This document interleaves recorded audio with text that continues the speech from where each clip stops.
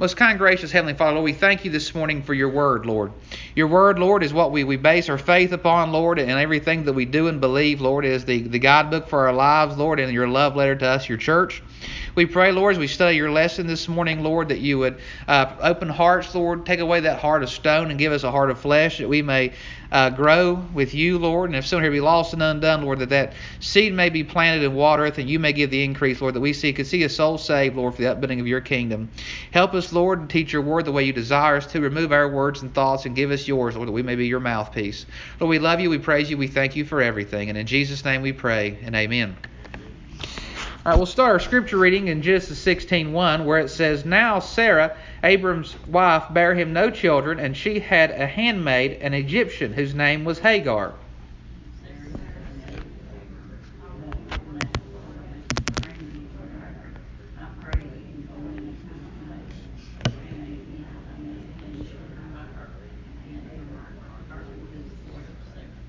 And Sarah, Abram's wife, took Hagar, her maid, the Egyptian, after Abram had dwelt 10 years in the land of Canaan, and gave her to her husband Abram to be his wife.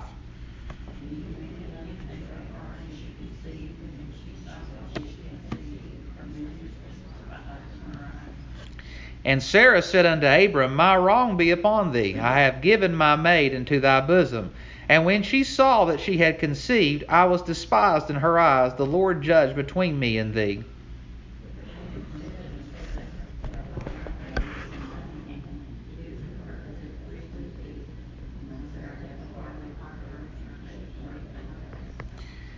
And the angel of the Lord found her by a fountain of water in the wilderness by the fountain in the way to Shur.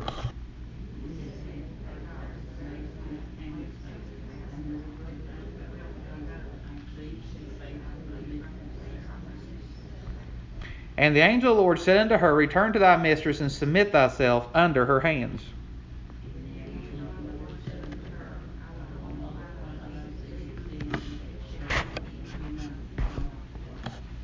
And the angel of the Lord said unto her, Behold, thou art with child, and shalt bear a son, and shalt call his name Ishmael, because the Lord hath heard thy affliction.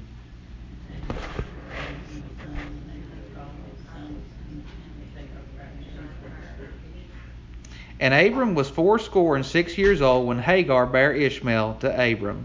And we'll read our golden text together this morning. Hagar bare Abram a son, and Abram called his son's name, which Hagar bare, Ishmael. Genesis 16:15. Our golden text illuminated says, This text relates a surprising element in the life of a biblical patriarch. Abram was promised Canaan as an inheritance for himself and his offspring. Sarah, Abram's wife, began to wonder whether the inheritance was going to happen. There were no heirs to Abram's estate. So Sarah proposed that he take Hagar as an additional wife. Hagar, Sarah's maidservant, promptly became pregnant. Hagar despised Sarah because of her mistress's continued infertility. In her hurt, Sarah somewhat unreasonably called on the Lord to judge between her and Abram in the matter. Perhaps she was upset with Abram for a failure to put a stop to Hagar's behavior. Sarah was harsh to her pregnant rival. Hagar fled from the confines of Abram's camp to the wilderness. God did not abandon Hagar. The angel of the Lord told her to return to her mistress Sarah. The angel also promised Hagar an innumerable host of descendants. This promise shows God's love and concern for all peoples, not just Israel. Hagar believed in the existence of God and talked to him. She explained her situation and eventually obeyed God's command to return and bear Abram's son. Hagar and Ishmael stayed with Abram and Sarah for many years until Isaac was a young child. Ishmael was no doubt a tough young man. The living situation must have been difficult, but it came to a climax when Isaac was weaned. Abram was fond of Ishmael even though he may have been aggressive and difficult. Inheritance issues were probably never far out of mind. God continued to protect Hagar and Ishmael. However, the two of them were forever outside the direct lineage of God's chosen people, and Ishmael's offspring eventually became hostile to the Jewish populace. The account of Abram, Sarah, Hagar, and Ishmael is a story of impetuosity. Jesus had distinct ways of correcting the impetuous behavior of those around him. In Gethsemane, at the time of his arrest, Jesus reprimanded the impulsive behavior of Peter with a verbal rebuke. Peter was also corrected during the transfiguration events by a voice directly from God. Another time, when the disciples insisted that those casting out demons should get their permission, Jesus corrected him. He that is not against us is on our part. The disciples were often caught trying to plan and design the activities of Jesus. For example, he had to chastise them when they tried to turn away little children. God's ways are above ours. Abram had been told that he would have descendants that would be as numerous as the stars. However, he and Sarah tried to jumpstart God's divine promise of lineage. In his loving providence, God protected them in large measure from their own mistakes. Scripture reminds us of consequences when we continue on our own willful paths of behavior and make foolish choices. Pursuing our own agendas rather than God's ultimately leads to spiritual and physical death. And we should realize, I would think logically, that God's ways is far greater than ours. And no matter how much we want to program God, it can't be done. There is no way we can force God to do anything. There is no way we can, as humans, we can follow in obedience and pray for His blessings, but ultimately it is all up to God. And it is not up to us. And that's reassuring, it's humbling, and it takes us out of the equation because God is the one ultimately in control. He's the giver and taker of life. He is life in His very hands, and it is all up to God. We'll look into our questions this morning. Number 1 asks, what caused Sarah and Abram to become impatient with God? Abram had been waiting for the son God had promised him. He was now almost 86 years old. It was more than 10 years since his departure from Haran, and God's covenant promise to give him a multitude of descendants. It is not surprising that both he and Sarah became impatient with the long delay. In the culture of today, the blame for childlessness fell upon the wife much more than upon the husband. So we see here it's a long time had taken place after God's promise. And Sarah and Abram wanted to build up this family quickly, their way. Not God's way, but their way. They wanted to do it by their own. They thought maybe they could help God a little bit by trying to take care of things on their own. And we do this very same thing. We have a situation that's taking place, and we pray, and we wait, and we pray, and we wait, and we pray, and we wait, and we say, well, maybe I need to help God a little bit along. And we start trying to do things by our own fleshly ways, and things become a mess. And it never works out good because we think that God needs our assistance for some reason, when really anything God needs is obedience is all He needs. He does not need our help in anything. If we're simply obedient, God takes care of everything along the way. But we can see the same thing with the return of our Savior as well. God has promised, Jesus has said that He is coming back. And we hear people time and time again, it's been a long time. And Peter talked about all that. I believe it was Peter, the book of Peter, talks about how he's going to come back, but where is He? And they've been asking about this since the biblical days, doubting Jesus' word. But it is not our place to decide when Christ returns for the church. It is our purpose to listen to what God says through His word and to believe it and be obedient to it. There is plenty of things in the Bible that logically may not make a lot of sense to us. But that does not matter. It's what God says. And if we trust that Jesus is Lord, we trust that He knows best, and His ways is far greater than our own ways. Number 2 asks, where does Sarah get the idea of getting a child by her maid? Sarah suggested a solution that was common in her culture. Since she had not produced children for Adam, she was considered a failure, especially since she had not had a son who could be his heir. In this culture, it was legal and acceptable for her to give Abram her maidservant, by whom he could hopefully produce a male heir. Now, here's what I see a lot in the church world in today's society, not just our church, but in Christians in general. We will take a firm stand against something until it affects us directly a lot of times. And then we start getting we start conforming to the world's standard instead of the standard God gives us. Usually if the devil wants to attack you and he wants to talk you into something, he does not do that through a stranger. He hits someone close to you, your family, your friends, your close people that you're around. For Sarah, she saw, for Abram, shall I say, it's his wife. His wife is coming to him. Well, his wife couldn't lead him astray, could she? Well, you look at Adam and Eve. You look at the evil Queen Jezebel. Time and time again, we see spouses who maybe not gave the best advice to their other spouse. It didn't mean they done it with intentional evil, but the devil has found someone close to them to get into their comfort zone and allow them to give in to what he desires for them to do. And Sarah's doing the very same thing here. And Abram, as we see later on here, is going to listen. Now we need to consider not who is telling us stuff, but what they are telling us. Even if it's someone that you think the world of, even if it's me, your pastor, you need to get into God's Word and say, is he right? Is it truthful? Is this what it says? If Scripture doesn't back it up, then it doesn't amount to a hill of beans. I can give you my opinion all day long, and it doesn't mean a thing. It's Justin's opinion. If it's in God's Word, that's what you have to depend upon. That's what you have to count upon. If your mother, father, sister, brother tells you something, if it isn't in God's Word, it don't matter how good of people they are. I have some great family that I love dearly that are good Christian people, but we do not see eye to eye on the teachings of the Bible. And we still go to family reunions together. We still love each other, but we just don't agree. And I know what the Word says, and I don't listen to what they say. I don't hate them. I don't have nothing against them. I just don't agree with what they say. And I go to God's Word, not to my loved ones because of that or to anyone else.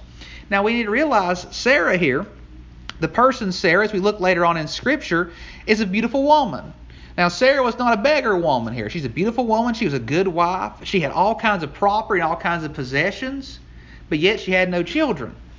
Children for women are the true measure of success in Bible times. In fact, the more children a woman had, the more society looked up to her. So for Sarah not to have children, she's a woman who had everything but yet had nothing in her eyes, because she didn't have the one thing society was judging her upon. And I think sometimes we still do this to an extent today a lot of times. I've seen girls who are seriously troubled because they don't have kids, and people start questioning all this and that when it's not our job to question. That's a personal decision people make. But yet we want to rank each other based on what we see. Things have not changed. However, God is the one ultimately who gives or withholds children. We see this in Genesis 33:5 and 32. Yet Sarah, again, what does she want to do? She wants to overpower God. Now you can't force God. You can't force these issues.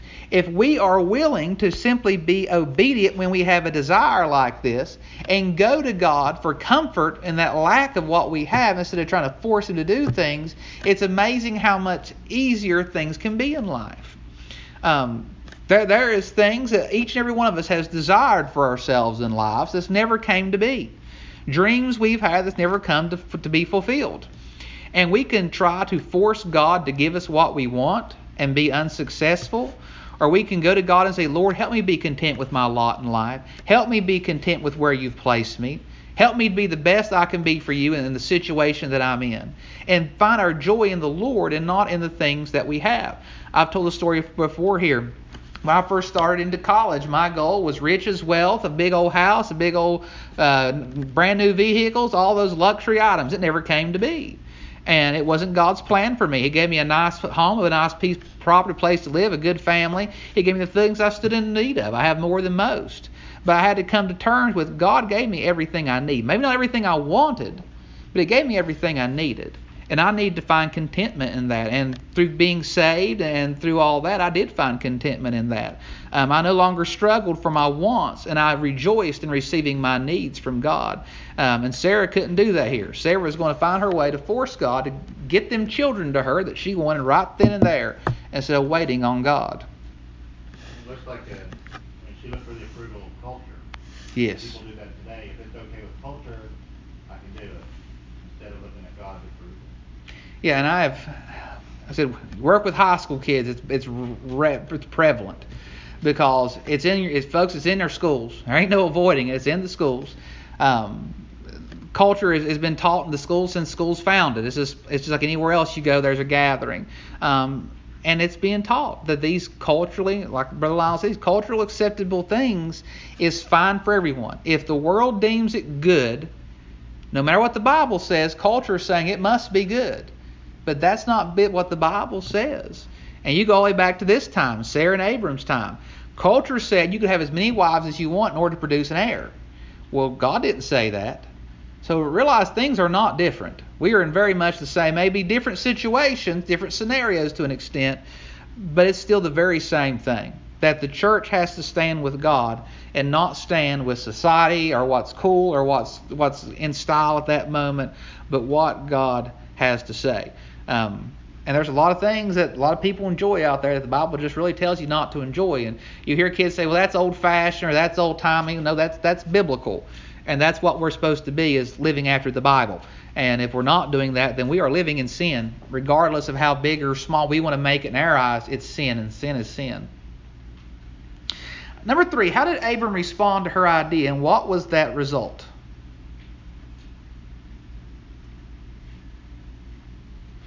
From the viewpoint of our present world, especially from the perspective of believers, it is difficult to understand why Abraham would be open to Sarah's suggestion. We can explain it only on the basis of its cultural acceptability.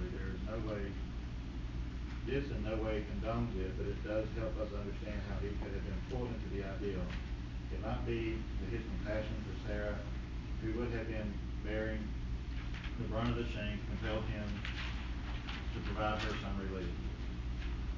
And when I think about Abram here, and I think of this scenario, at least for me when I was sitting home studying this, I can see Abram trying to rationalize this sin in his mind. He probably thought things like, well, God said that I'm going to have a promised seed, and it's going to fulfill the covenant. And God told him that this heir would be a son of his body, but he didn't say it had to be a son of Sarah. It's going to be a son of his body. So, maybe this was part of God's plan. And he sees his wife struggling, and we all see a loved one struggling. We want to do what we can to help him. So he thinks in his mind that the means justifies the ends, when really it doesn't work that way. Even when we try to make it right in our own head, our heart is deceptive. We say here almost weekly, and I think it needs to be said almost weekly, because everyone wants to follow their heart. Everyone wants to follow the emotions. It feels good. It feels right. It means I need to do it. Well, God didn't say that. God said to look at His Word. What does the Word bear out that we are supposed to do in these situations? And I would dare to say that there is not a situation in your life, if you really get into the Word and study, that you cannot find God's way of handling those situations. And a lot of them go completely against the cultural standards, completely against society's standards. But that doesn't matter. That's irrelevant. It matters that we are in line with what God has said for us to do in His Word. If you are a child of God, if you are a Christian, realize that you are representing Jesus Christ every single day of your life. And as a representation of God and of Jesus Christ, you should very fearfully serve God.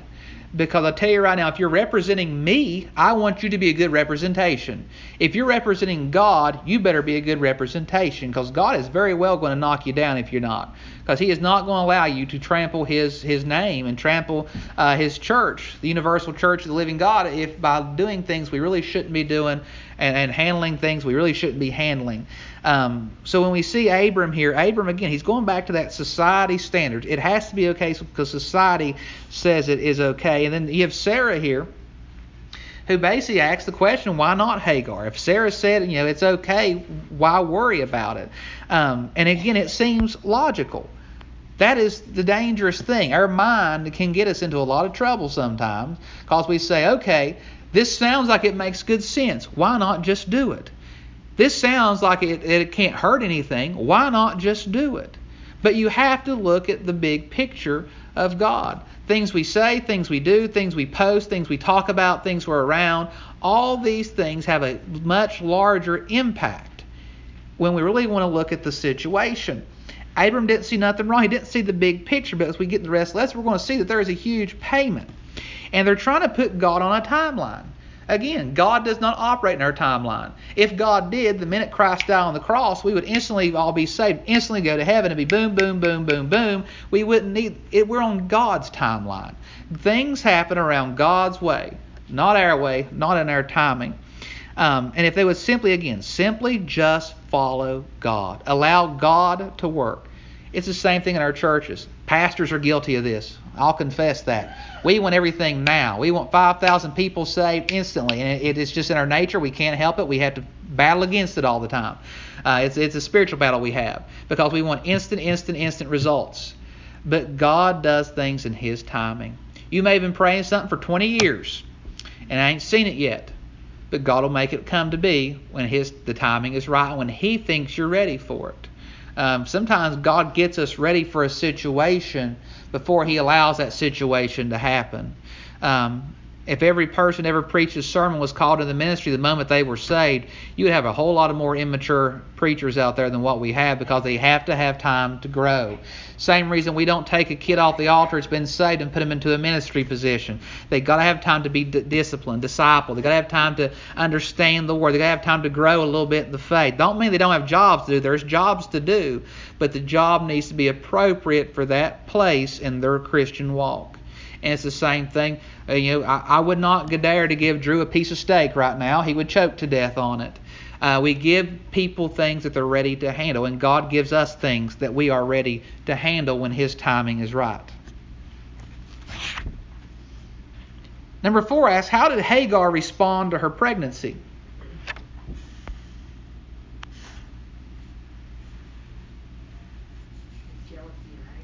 Yeah. And I think to me, this story is almost like a soap opera breaking out here, because as we see it going on, I feel like you could see this on any of your midday soap operas that come on TV. Not that I've ever watched one, but I've heard stories. Sarah is despised and thereby provoked to passion. Now, a woman in passion, or anyone in passion, can be a very dangerous thing. Hagar, as soon as she figures out that she's pregnant and she's with child, what does she do? She starts shunning Sarah. She ain't going to listen to Sarah no more. Now remember, their roles not changed. Sarah is still her master. However, she begins to look down upon her master. She begins to maybe make fun of her master that she got with child and Sarah couldn't. She may insult her. She may, whatever she does, she basically boasts and makes her upset. Of course, Sarah, what is Sarah's first response to that? She blames old Abram. Poor old Abram. It's got to be Abram's fault. Abram's done something wrong here. So Hagar thinks herself to be a better woman, that she's more favored by God. Sarah comes along. She blames Abram. Now, Abram's stuck in the middle between these two women. And this is where it gets kind of Days of Our Lives-ish. Abram will not submit. So we have these two women fighting back and forth over which one is the greater. God is not mentioned at all in this. Realize in this whole argument back and forth, God really is not in this at all. This is 100% three people. They got a love triangle going here, battling back and forth over who's the best of them all. And Abram is the silly man stuck in the middle that doesn't want to make anyone mad, so he's just being wishy-washy, basically trying to keep everyone sort of happy. We justly suffer oftentimes by those who have sinned against us, and it is a righteous thing with God to use those instruments to bring us down in our sin. Sarah sinned by suggesting that Abram take Hagar as a wife and bear a child with her. So what did God do? Now, God didn't make Hagar act the way she did, but God allowed Hagar to act the way she did. And in the end, it taught Sarah an important lesson. And it's going to teach Abram a lesson too. What they did, they thought was justified. But because what they did was sin, now everything is blowing up. Trouble is at every corner. Hagar wants to be the new queen on the place. She wants to take over things. She wants to blast Sarah. Sarah's mad, wants Abram to put Hagar in line. Abram don't want to get involved with all this. He's just trying to listen to what everyone's telling him. And in the end, no one's happy. No one's happy. Nothing is working out.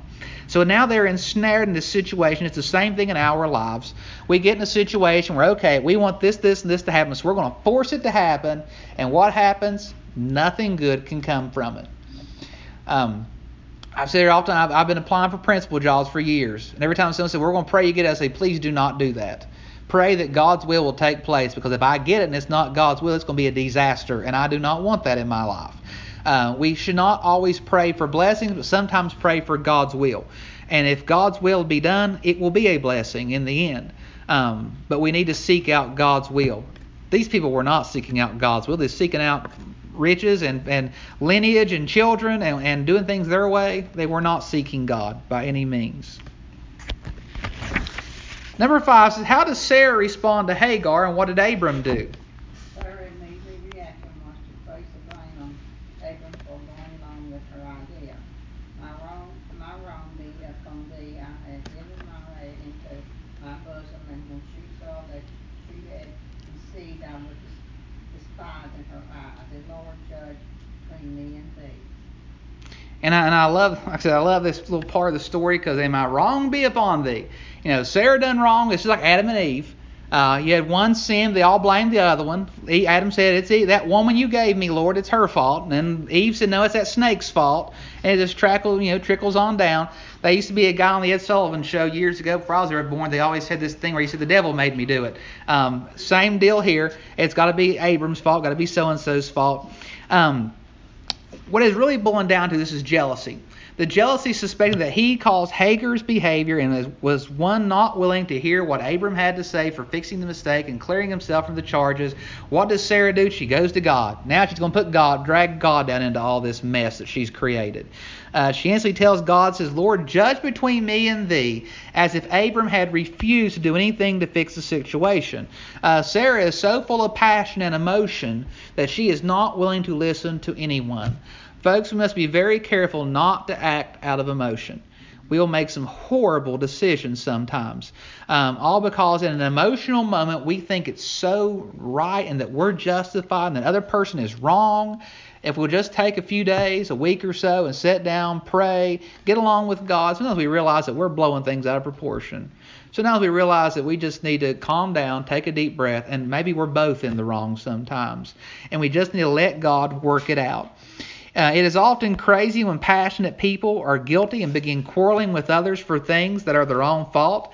Sarah has to own the blame, and she had given her maid to Abram, and yet she cries out that her wrong be upon Abram.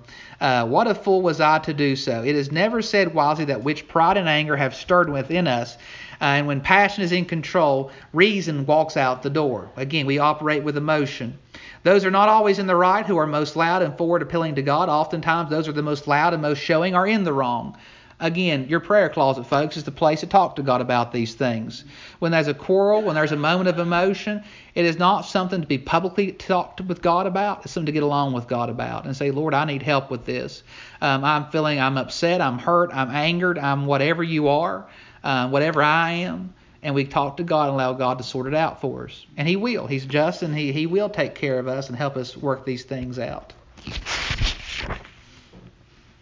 Number 6, where did Hagar go and who found her there? Who was this being? Apparently Hagar was planning to go back to Egypt because the way to Shur was in the northwestern part of the desert of Arabia. She was found there near a fountain of water by the angel of the Lord. Here was a distressed, anguished woman fleeing from the most difficult time of her life so far, and God sought her out in order to communicate with her.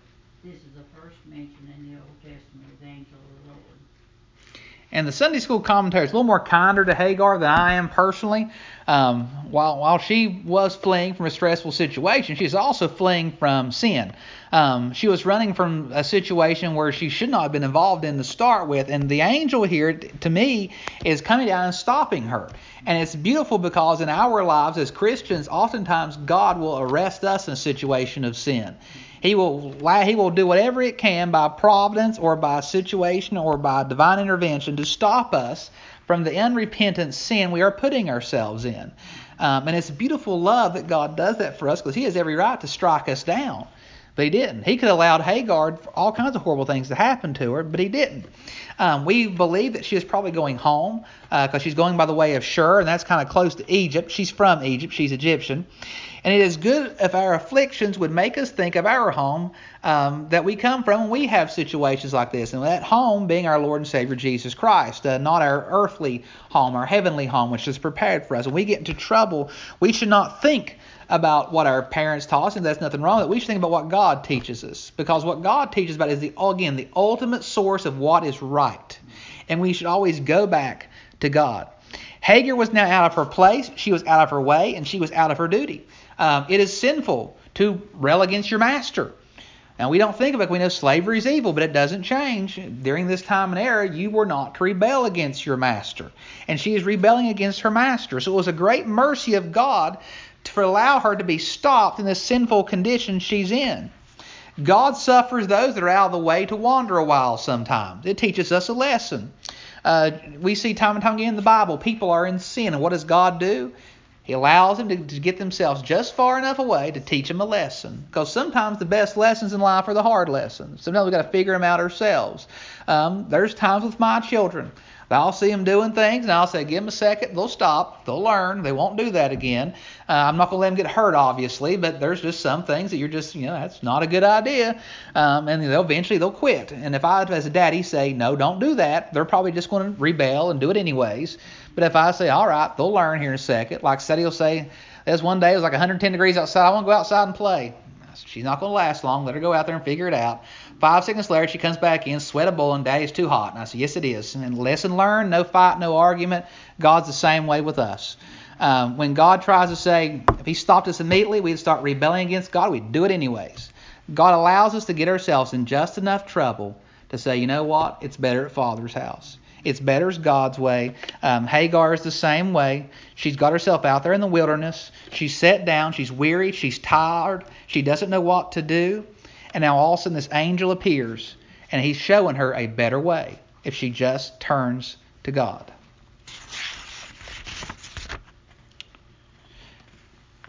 Number 7, what 2 questions did this angel ask and why?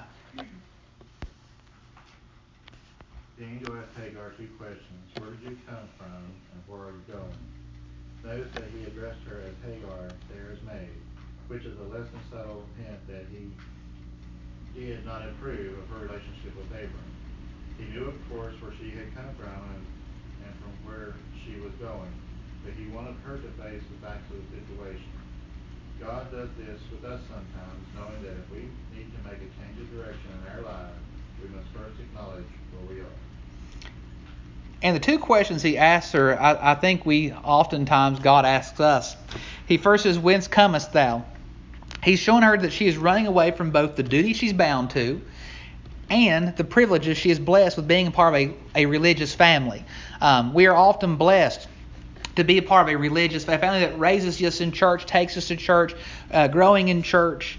But so often, we were talking this a little bit before church, we see kids raise up, and I told somebody this morning, Sadie was real sick all night last night. I don't know if she got a virus or she ate something made her sick, but she was really sick.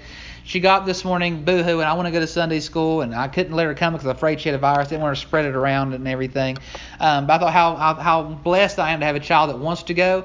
But, oftentimes they do that till they get a little bit older, and my prayer is that she never loses that. But we're so quickly, as we get older, to abandon that religious family, that family of God that we have. We're the same thing with our church family. People, time and time again, something happens, and maybe it's nothing really, but the devil makes it large in our brain. The first thing we do is we flee. We say, we're not going to go to church, we're not going to do this, we're not going to do that, and whatever. And the only thing we're really hurting is ourselves, because we need our church family. We are designed to have a group of believers that we bound with. And when we do these things, we are hurting our church because our church needs us. Your church needs you. And we are hurting ourselves again because we need each other. That's part of our makeup that God has made us with. But also he asks her, says, whither wilt thou go? Now she's running herself into sin. She's going to Egypt. Now what's the Egyptians? Are they Christians? No. They believe in gods. So she's leaving the Hebrew faith, which is one God, the God, and going back into Egypt, where it's pagan worship. If she returns to those people, she's probably going to return to their gods. Remember, there's not a time of salvation here. We're talking about earlier time, different covenant. When she goes into this danger, there's lots of things that could happen. She's forsaking God. She's forsaking her duty. And she could very easily lose her child along the way as well. She's not in the best situation. John 6:68, going to the New Testament, says, Simon Peter answered him, Lord, to whom shall we go? Thou hast the words of eternal life. Same thing for us. Where are we going to go but Jesus Christ? There's no one else. No one else can give you salvation. No one else can save you. No one else can give you heaven. No one else can forgive you. Jesus is the only place we have to turn. And we'd be ignorant to turn anywhere else. Number 8.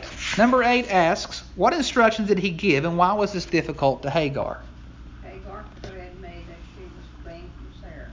This was the first step in receiving and accepting direction from the angel. Honestly, before God is able to request for further instructions from him. And I like what God does here. a lot of us would expect God to say, well, Sarah was mean to you, and Abram didn't support you, and you keep on doing what you're doing. No, God corrected her personally. This really should point us back to ourselves, because it's really easy for us to point out other people's faults and say they need to quit doing this, and they need to quit doing that, and they need to quit doing this.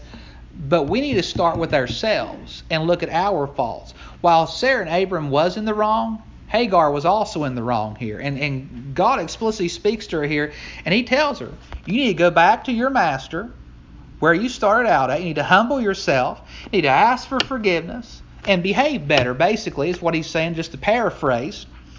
And he makes no question that when she gets there, she'll be welcome.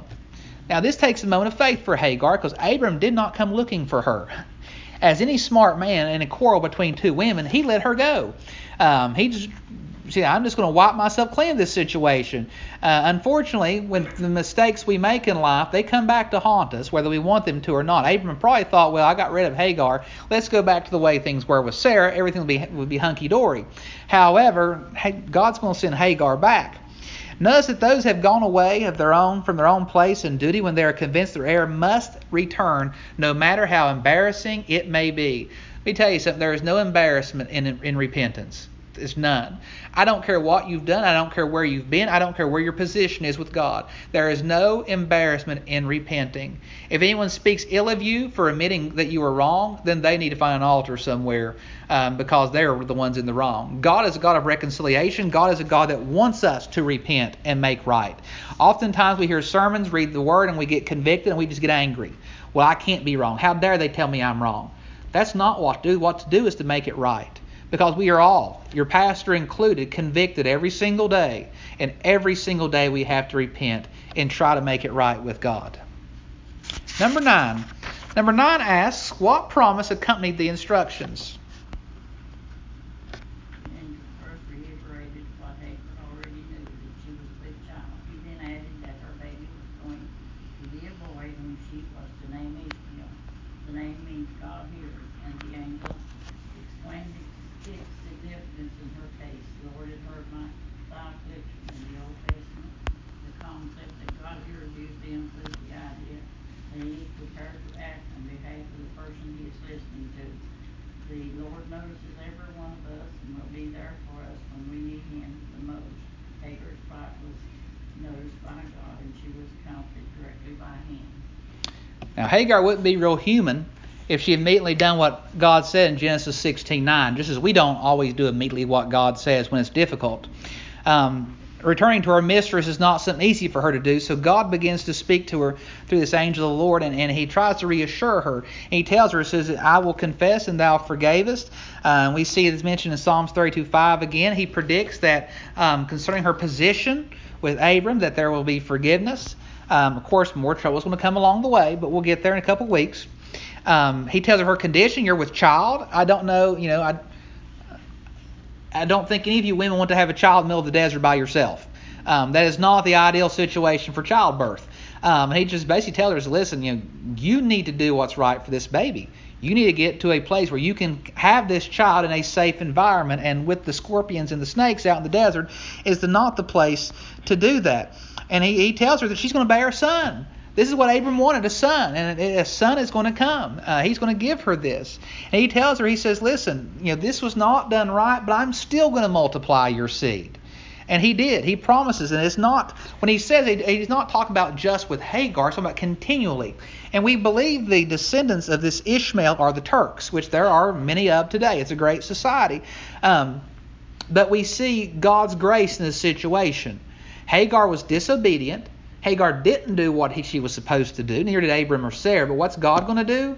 He's still going to get glory out of it. He's going to use it to glorify himself, because he's going to say, you know what, you done wrong, but I'm still going to hear your cries. I am still going to multiply your seed. I am going to forgive you. I'm going to place you where you need to be. I'm going to take care of you and your offspring. God does the same thing for us.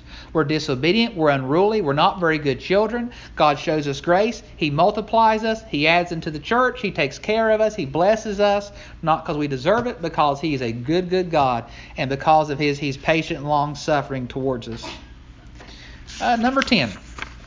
Number 10 asks, what was the son's name and what was its significance?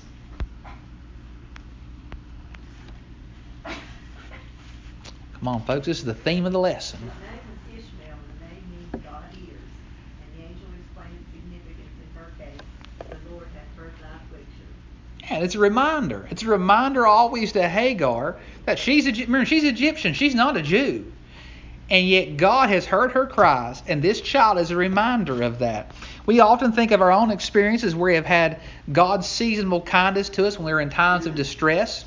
And this should encourage us to hope for similar help in situations in the future. That when we get into situations of distress, that God has heard our afflictions. Even where there is little cry of devotion, God shows pity on us. There's times that we are so far away from God in times of distress that we don't think God even knows where we're at. Yet He blesses us anyways. He takes care of us anyways. Tears speak sometimes as well as prayers. This speaks for comfort to the afflicted, that God not only sees what their afflictions are, but hears what they say. And I hope this really makes you feel good. God knows what your affliction is before it happens. He knows it's coming. He may be preparing you for an affliction right now if you're going through things that you may be able to tough it out later on. But afflictions they're coming. There is no way to avoid them. They're a part of life. Living here on earth is afflictions. But God is God. He is there for us. He takes care of us. He loves us. And He sees us through. Just like He saw Hagar out of that desert, out of that wilderness. He sees us out of these situations as well. So we ought to thank God and praise Him that He does those things for us. I thank everyone for coming out and being with us this morning. I hope this lesson encouraged you a little bit, that no matter what you're going through, and I would dare to say we're all going through something, regardless where we are in life. Even the best, most rich in the world has got problems. But God is still God. He still loves you. He's still there for you. We just need to turn it over to Him and not work it out on our own. Thank you this morning.